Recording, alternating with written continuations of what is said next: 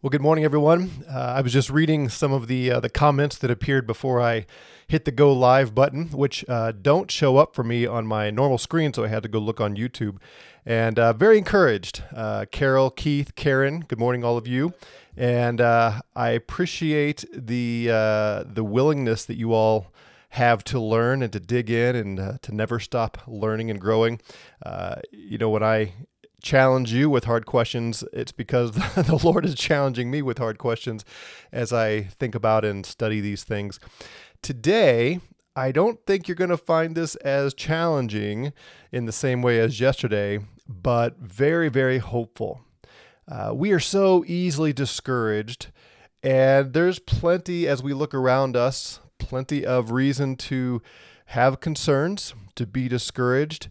We kind of get zoned in on our lives and the difficulties that come when things are challenging.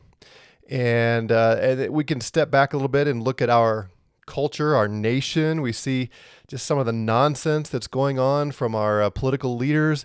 God said through Isaiah to Israel that part of their judgment would be that they would be ruled over by infants and women.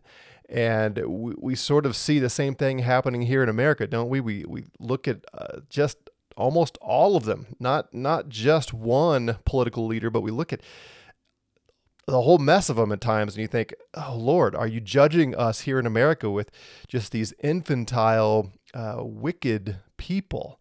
And it's easy to become very discouraged about that. And we kind of come to Friday and we think, oh, it's the weekend. I just want to get away from it all and have a good time. But that's not the Christian view of history and the world. Today, we're going to step back. We're going to continue in Philippians, but we're going to step back and see that Paul has set his sights on the true God perspective of history and where this is all going. And that is going to give us great hope and great courage and great purpose in what we do today. So with that as an introduction, welcome everybody. Glad that you are with us. Good morning, folks. My name is Doug. We gather here Monday through Friday at 7:30 a.m. Mountain Time. We're live on YouTube and Facebook and Twitter, and we just study the Word, study the Bible together, and we are making our way through Paul's letter to the Philippians. So that we are glad you are here. And it is Friday, and we're excited to, at least I am, to get into the weekend. But there's a whole Friday ahead of us, so don't give up on this day. And remember, today's a good day. No matter what you think of what happened yesterday, personally or politically or whatever, today is a new day. The mercies of the Lord are new today. And it's a good day because Jesus Christ made this day. So I'm going to say a scripture and I want you to repeat after me your part, and let's declare aloud that today is a good day. Are you ready? This is the day the Lord has made, and you will say, we will rejoice and be glad in it. Amen. Let's do that. So let's look at the letter that Paul wrote to the Philippians. And just by way of quick review, Paul has said everything that he's accomplished in life, he puts in this category of loss. It actually reduces his net worth. When he looks at his wealth, all of his accomplishments in life, they go in the category of detracting from his wealth. The only thing in the gain category is knowing the Messiah, knowing Christ. And he explains some of the benefit of knowing Christ. He said, we looked at this last couple of days, being found in Christ means he has a righteousness that is not his own. He receives the righteousness of Jesus, who is perfect. And then yesterday he said, I want to be found in him. I want to know him. And this is what we looked at. He says, and I want to know the power of his resurrection power for holy living. And he wants to have fellowship with the sufferings of Jesus. He wants to actually partake of those sufferings, to be a partner. We use the illustration of being a business partner where you buy in, you invest your money and your time with someone else to accomplish a goal. Well, what Paul is investing his time and his money in is the sufferings of Christ.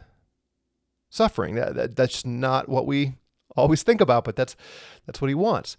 And he wants to be conformed to the death of Jesus.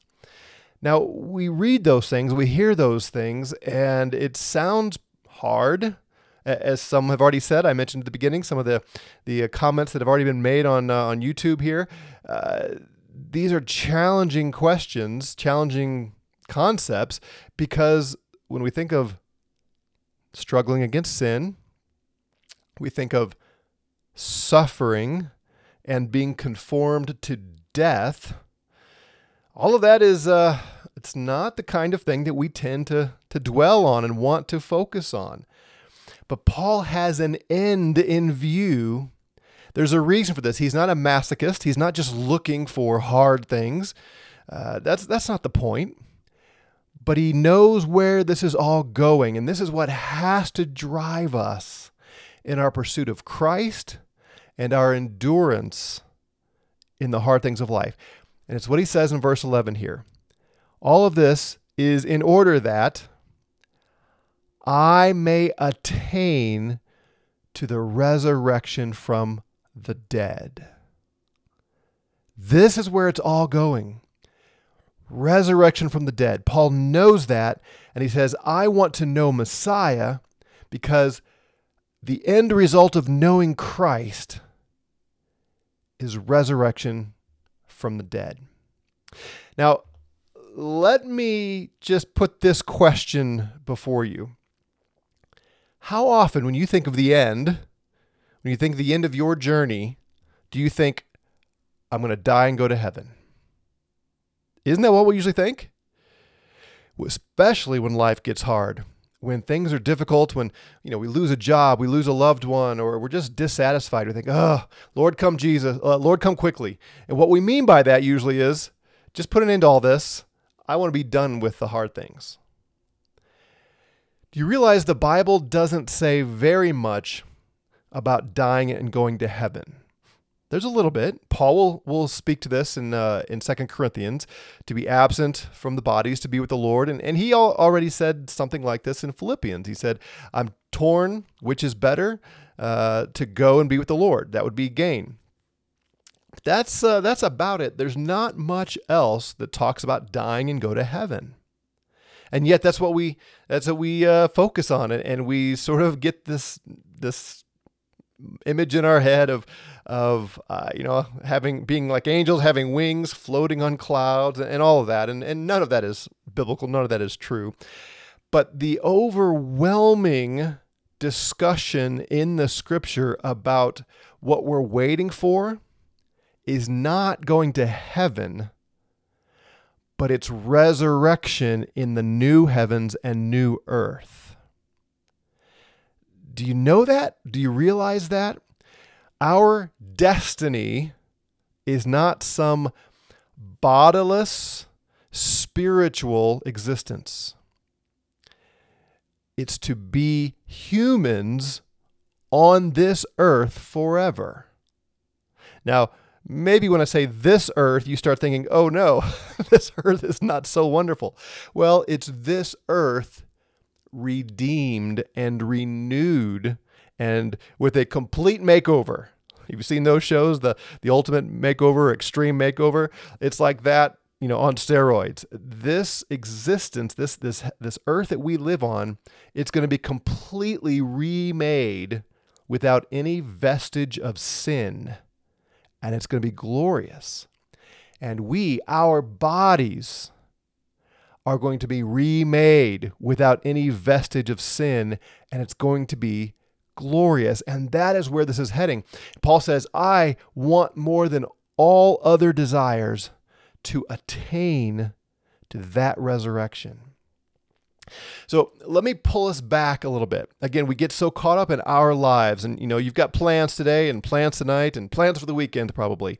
And when things are great, then we enjoy those plans. But then things get in the way, schedules get messed up, unforeseen circumstances throw that all into chaos, and so now we're discouraged a little bit. Or we step back and we think, oh, what in the world's happening with our nation? We look at this nonsense about an insurrection that didn't happen, and our government is bankrupting our nation, and critical theory and all this racism stuff. It's just taking over everything, and we think, are the glory days of America behind us, and where are we going to be in a year or 2 years or 5 years? And it just seems like everything is getting worse and worse and worse in that sense.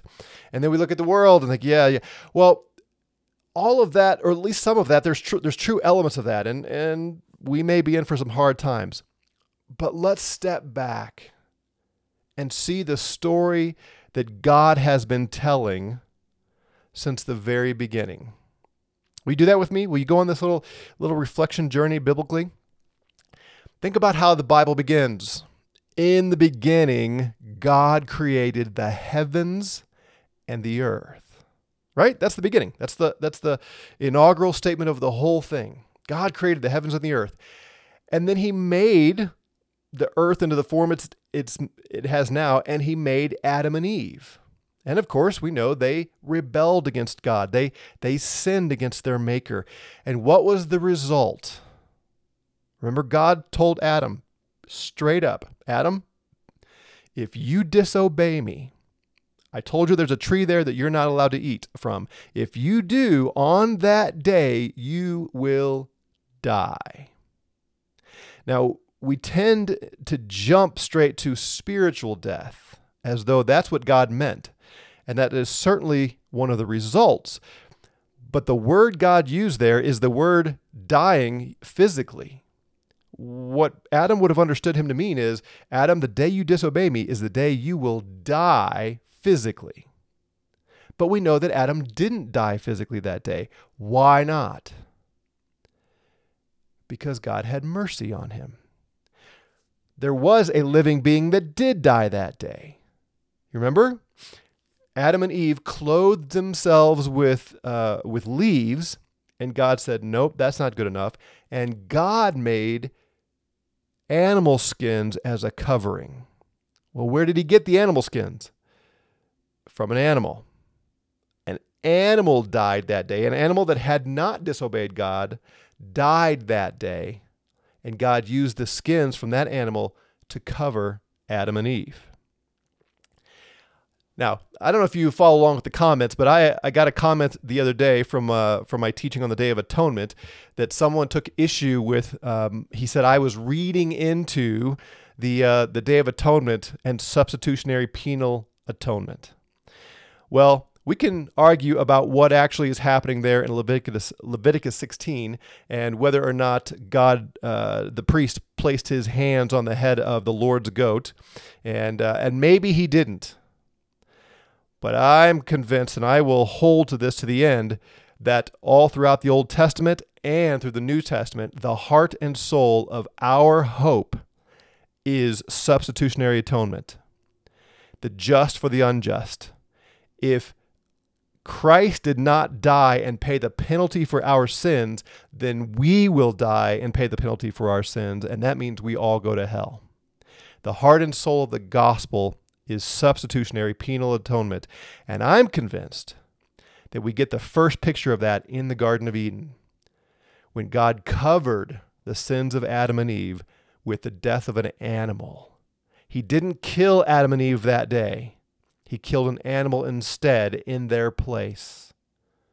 But of course, eventually Adam and Eve did die, because death has now been introduced, and God is judging all of Adam's offspring with physical death. We're born, we live for a season, and then we die. And that's the story. We all know it. Everybody who went before us has died, and we know that we're going to die. That's the story of humanity, right? We're all judged guilty in Adam. Paul makes this point in Romans chapter 5. We're all going to die because we were judged guilty in Adam. But that's not the end of the story. Do you remember why Adam named Eve Eve? Because she would be the mother of all the living. You remember the promise made to Eve. Your offspring someday will crush the serpent. Well, put on your thinking caps for a minute. God said, on the day you eat of that tree, you will die. They ate of it. And in God's curse, he says the seed of the woman will crush the head of the serpent. Well, how does a dead woman have offspring? You see, even in that promise that she would have a son, that she would have offspring, is grace and mercy. Eve was not going to die that day because God had a bigger story to tell. He had a different purpose and plan for humanity. He was not going to create Adam and Eve, they sin, and then he was just going to wipe them out. No, there was always a different plan. And as we read the scripture, we see this unfolding. And we get a few glimpses of it in the Old Testament. One is Daniel chapter 12, where God, through the angel, tells Daniel, you're going to go sleep with your fathers, meaning you're going to die, but someday those who are dead are going to rise again. We see a similar statement in Isaiah chapter 26. Look what God said 700 years before Christ. He says, your dead will live. Their corpses will rise. You who lie in the dust, awake and shout for joy, for your dew is as the dew of the dawn, and the earth will give birth to the departed spirits. You see all of this resurrection language? Yes, your forefathers have died, but their corpses will rise here. Those who lie in the dust, they will awake and shout for joy. Here, 700 years before Christ, God is saying, death is not the end. Paul writes this to the church at Rome. He says, the Spirit himself testifies with our spirit that we are children of God. So the Holy Spirit testifies with us. We are his sons. And he says, if children, heirs, we're going to inherit what the sons of God inherit. He says, heirs of God and fellow heirs with Christ. Well, what does Christ inherit? What is he the heir of? He inherits the whole world. Remember, he said in Matthew 28, after the resurrection, after his resurrection, all authority in heaven and earth has been given to me.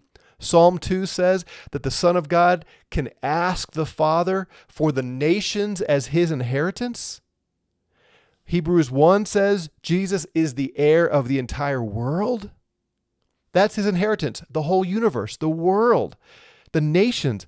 Well, Paul says we are fellow heirs with Christ. We are going to inherit the nations and the world. How can we do that if we're dead? Death can't be the end. We are fellow heirs with Christ if we suffer with him. See, there's this constant connection between suffering now and inheriting the world. The nations. Death is not the end, but suffering is part of getting to that place where we will inherit the earth. He says, for I consider that the sufferings of the present time are not worthy to be compared with the glory that is to be revealed to us. And here's where we think, oh, he's talking about heaven, right? No, look. For the anxious longing of the creation waits eagerly for the revealing of the sons of God. Notice that. He's personifying creation. Think, trees and animals and mountains and sky, all of this. Creation has this longing, he says. Well, what are they waiting for? They're waiting for the sons of God to be revealed, those who will inherit the earth with Christ. That's us. Then he says this, for the creation was subjected to futility. Now, those of you who are with us in the Ecclesiastes study, you should think something. You think futility, vapor, right? Mist, something that's here and then dissipates quickly. The meaninglessness that life is. All of creation, Paul says, was subjected to this vaporous existence. Notice the phrasing, was subjected. Somebody else subjected creation to this futility. Creation didn't do it willingly. The world didn't say, hey, we want to become vaporous and futile. No, someone else subjected it to that. Who? Well, God did. When Adam and Eve fell, when they sinned, God cursed all of creation to this futile existence. This is why things die. This is why things deteriorate. This is why atrophy is true, and the second law of thermodynamics, and everything's winding down because God has cursed creation. It was subjected to futility not willingly, but because of him who subjected it. But it was subjected to futility in hope. Death and decay was never the final stage. That creation itself would also be set free from its slavery to corruption into the freedom of the glory of the children of God. For we know that the whole creation groans and suffers the pain of childbirth until now. Now, as a man, I can only relate to this indirectly, but some of you who are women can relate to this analogy he uses very, very directly in firsthand experience. Think about what it was like for you when you were pregnant. And at first there's the hope and the joy, and then as the reality of the pain and suffering of childbirth sets in, right? And your body starts aching, and those last stages where your back hurts and everything hurts, and it's hard to sleep, and it's just, you're waiting. And then the actual travail of labor and delivery. Some it happens relatively quickly, but certainly painfully. For others, it goes on hours and hours, days even, and it's intense, and there's screaming and groaning. And I watched my wife do this 3 times. I can only imagine what it was like on her end. And in those moments, it's just a pain and suffering and experience that you just want to be done with. But what's the end result? This child. And the joy makes the travail and the suffering completely worth it. Where you forget the pain and suffering, and all you do is glory and rejoice in this birth. That's the image Paul used here. All of creation, he said, all of it will be set free from slavery to corruption into the freedom of the glory of the children of God. For we know that the whole creation groans and suffers the pains of childbirth together until now. We are in this childbirthing stage. We're in the groaning and suffering. And all of creation is experiencing pain and decay and trial, but it's not a purposeless pain. All that's happening in our world, all the political stuff and the wickedness and decay and everything that looks hard and evil and wicked, it is not without purpose. And our individual pain and suffering and trials are not without purpose. Where it's all heading is not simply so we can die and go to heaven.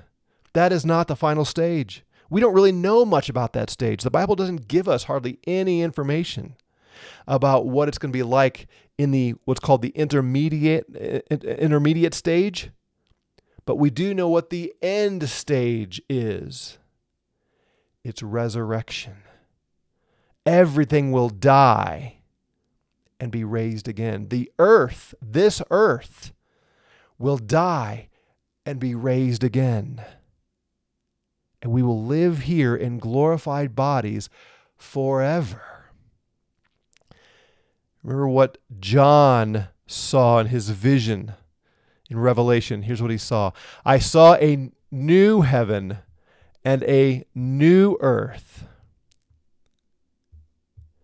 For the first heaven and the first earth had passed away, and there's no longer any sea. In the Jewish mind, the sea is the place of anxiety and uncertainty, and bad things happen in the sea.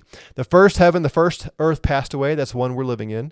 There was no sea, and I saw the holy city, the new Jerusalem, coming down out of heaven from God, made ready as a bride adorned for her husband. Lots of different metaphors here. The new Jerusalem, that's the people of God and the city of God, and we are the bride of Christ. And I heard a loud voice from the throne saying, "Behold, the tabernacle of God." Again, you see the Old Testament imagery of God's dwelling place. "The tabernacle of God is among men, and he will dwell among them, and they shall be his people, and God himself will be among them." Again, grabbing old covenant terminology to say he will be our God, and we will be his people, and will be with him forever. And here's what's going to happen in the new heavens and new earth. He will wipe away every tear from their eyes. There will no longer be any death, no longer any mourning or crying or pain. The first things have passed away. Those are all part of the first heavens and earth, pain and suffering and dying. But all that's going away. And he who sits on the throne said, "Behold, I am making all things new." And he said, "Write, for these words are faithful and true." Then he said, "It is done. I am the Alpha and the Omega, the beginning and the end. I will give to the one who thirsts from the spring of the water of life without cost. He who overcomes will inherit these things, and I will be his God, and he will be my son." Friends, that is what we are waiting for, the resurrection. Paul says, "I am enduring all suffering and conformity to the death of Christ. I am striving to know Christ, because all that matters to me is knowing him, because I want to attain to the resurrection." That's our destiny. That's our hope. That's where we are heading. So as you head into this weekend, as you live this life, as you ponder what's going on in our world, the good things, the bad things, the hard things, don't forget what's awaiting us. It's resurrection. Someday, all the hard things of this heavens and earth will be replaced with something far beyond our ability to hope and imagine. And so we press on, as Paul will go on to say, we press on to attain to that resurrection, but it's only found in Christ. And that's why he wants to be conformed to the death of Christ. That's why he wants to experience the resurrection power to be holy, because only those who strive for holiness, only those who follow Christ into his death, will also join him in resurrection. So that's our hope. And I pray that today you will be glad and rejoice and see the bigger picture. It's way bigger than your weekend, your family. It's way bigger than the United States of America. It's way bigger than the month of January in this 2022. It's way bigger than our generation. The whole world is moving toward this end, and all of us who are in Christ will live with him forever. So with that hope, have a great Friday. Have a great Saturday and Sunday.